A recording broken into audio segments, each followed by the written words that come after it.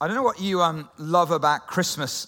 I think, for me, one of the things that I love about Christmas, I think, is the familiarity. Do you know what I mean?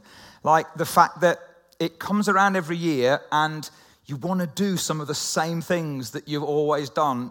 And that sense of familiarity, I think, is part of the magic and the kind of mystery of Christmas. And we all have certain ways of doing things, don't we? Like when you put the tree up, like when is it too early to put the tree up?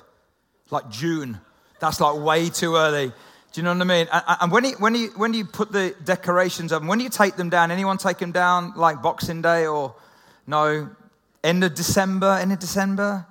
January? I don't know. We've all got our different traditions and familiar habits. The presents, one of the things that Alison and me, when we first got married, I'm Leon, by the way, if you don't know who I am, and the pastor of the church here. And one of the things that when we first got married is that they always used to open their presents first thing in the morning, like early. And we don't do that because it's not the right way to do it. You have to do it after lunch, and it takes time, and you spread it out over the whole day. Anyone feel my wife's pain in that, okay? But you have these kind of familiar ways of doing things.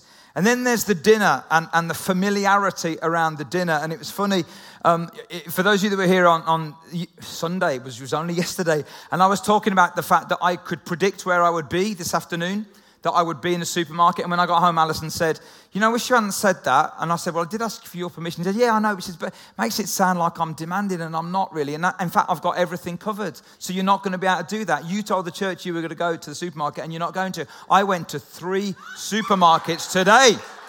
3 different supermarkets. That I rest my case. But there's that familiarity that we kind of love about Christmas.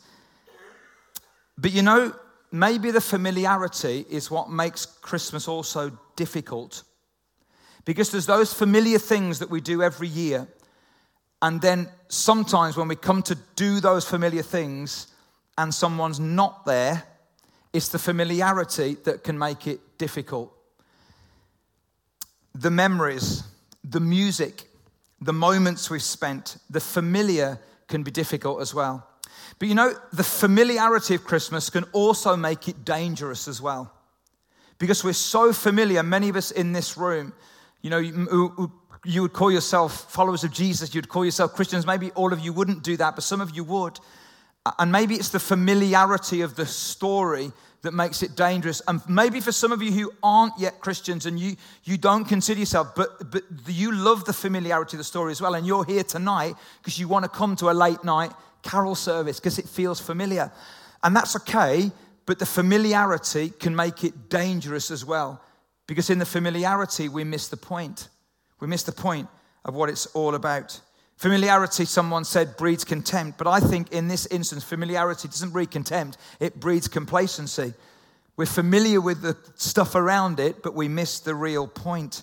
Heard this incredible story a few years ago. Incredible as in, can't believe it. There was a report in a newspaper in America of furious shoppers in a shop in Florida at Christmas time had to wait for 4 minutes in a grocery store checkout queue. Some described the experience as horrific. 4 minutes. It's like you're missing the point. We get so caught up in the familiarity. But when we are too familiar with this story, we lose the majesty, the mystery, the awe, and the wonder. The familiar, what it does is it makes the divine become drab. It makes the supernatural become natural. It makes the extraordinary become ordinary. And this was no ordinary baby. Jesus was no ordinary baby. Just another baby would not have been preceded by hundreds of prophecies about his birth, his life, and his death. Just another baby would not have been conceived in such a miraculous way. Just another baby would not have been announced by angelic visitation. Just another baby would not have compelled wise men, powerful, rich people to travel hundreds of miles to find out who this baby was. Just another baby would not have made 2 old people, Simeon and Anna, who were in the temple the whole of their life waiting for the birth of this Messiah, kind of leap for joy when they saw Jesus come. Just another baby would not have become a man who would give sight to the blind, freedom for the captives, and hope for those who've lost their hope. just another baby, would not have become what the Bible calls the Lamb of God who takes away the sin of the world. Just another baby would not have caused a yearly celebration that we call Christmas. And just another baby would not be transforming lives every single minute of every single day. And he's doing that in this place. And there are some people here in this room who this time last year, would have said that they were atheists, but now they're followers of Jesus. Just another baby doesn't do that. Just another baby doesn't do that. But you see, Jesus was not just another baby. He was, is, and always will be Jesus Christ, the King of Kings and the Lord of Lords, the one we've been waiting for. And there's nothing familiar about that. In the Bible, in the book of Matthew chapter 1, it says, look, the virgin will conceive a child. She will give birth to a son, and they will call him Emmanuel, which means God is with us.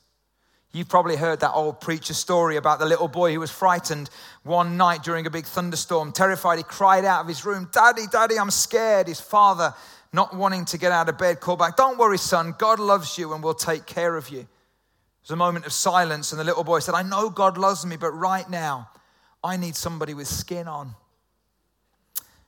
And God knew that we also needed somebody with skin on. And that's why he sent not just another baby, but the baby who would become Jesus, who was Jesus, the Savior of the world. What does this baby bring that no other baby can or will ever bring? And listen, if you've heard this story hundreds of times, I just want to pray in these next 20 minutes or so as we approach Christmas Day that the familiarity will go to one side and your breath will be taken away again at the awe and the wonder of who he is. And if you don't know him, if you don't know the awe and the wonder of a relationship with Jesus, my hope and prayer is that maybe you would open the door to the possibility that this is not just another baby, and this is not just a story, and this is not just a familiar thing that we do every year. You see, what this baby brought to earth was a connection to the divine, a sense that there's more to life than what we can touch, eat, and we're going to eat a lot the next few days, or taste or see. There's just so much more to it than that. He also brings a hope that's certain, more than a wish, a hope that life can change, that death is not the end, and that we can know God through our tough times. He will bring a peace that's present, even in the storms of life. He'll bring a purpose that's worth living for. Those early witnesses of Jesus' birth, the shepherds and the wise men, they became witnesses that went to tell other people about what had happened. And this baby brings a joy that's going to last. He's not just another baby.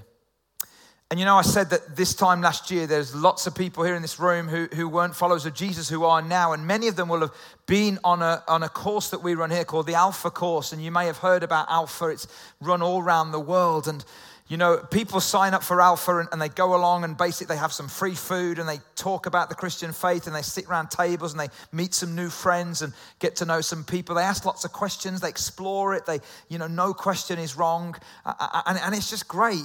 And we're running an Alpha course here at Life Central in Halesowen in January. We have a taster evening on Monday, January the 14th. Just a one-off evening, some live music, some great food, and a chance for you to explore the Christian faith. And you know, if after that night you want to sign up for the whole course, you can do that. But we'd love you to think about, if you don't have a church that you go to, maybe signing up for it. And you can do that a number of ways. If you've come with someone from the church, you can talk to them, or you can sign up in the connection point out in the atrium, or you can do something else. You can actually text Alpha and your name to 60777, and text Alpha and your name, and then someone will send you some information about the Alpha course. That's one of the ways this Christmas time that you could say, I don't just want this whole thing to be a familiar thing that I do just at Christmas time, because it's not just that, there's got to be more than that. And we want to encourage you to explore that for yourself.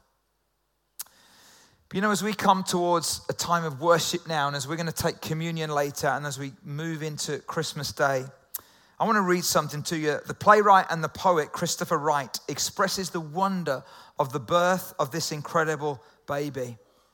And then after I've read this, you're going to see a media piece, and then you're going to hear a song, and then we're going to go into a time of worship. But together, I want to encourage you now. Let's fight the familiarity. And let's open up again to the wonder of this no ordinary baby, but Jesus, the Savior of the world.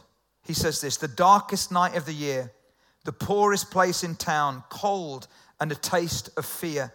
Man and woman alone, what can we hope for here? More light than we can learn, more wealth than we can treasure, more love than we can earn, more peace than we can measure, because one child is born. Let me pray for you. Jesus, thank you so much that now we are in Christmas Day, the day that we celebrate when you came to earth, the day we celebrate when you set foot on the planet, the day when we celebrate the vulnerability of God that shrank himself almost to the form of a baby so that we could see a God with skin on and we could know what you're really like. And Lord, when we see Jesus, we see who you are, God. So God, now I pray that as we head into Christmas Day, God, I just want to pray that we would not be familiar and over familiar, but we would again just have our breath taken away by the awe and the wonder and the majesty of who you are and what you've done. Jesus, I pray for every single person here. I pray for every single family. And the familiarity is going to be difficult for some of us. We'll listen to music, we'll do things, we'll eat food, and memories will come back, and it will be painful at times. God, I pray you'd be blessed. You'd bless them people. Bless us, Lord, in those moments. But Lord, there's also going to be a lot of fun over this next couple of days together. And God, may you be in that fun and in that celebration as well. But Lord, in all of the familiarity, help us not to forget that it is all about you. Jesus, we love you. You are amazing. And we welcome you again into our lives this Christmas Day. In Jesus' name, amen.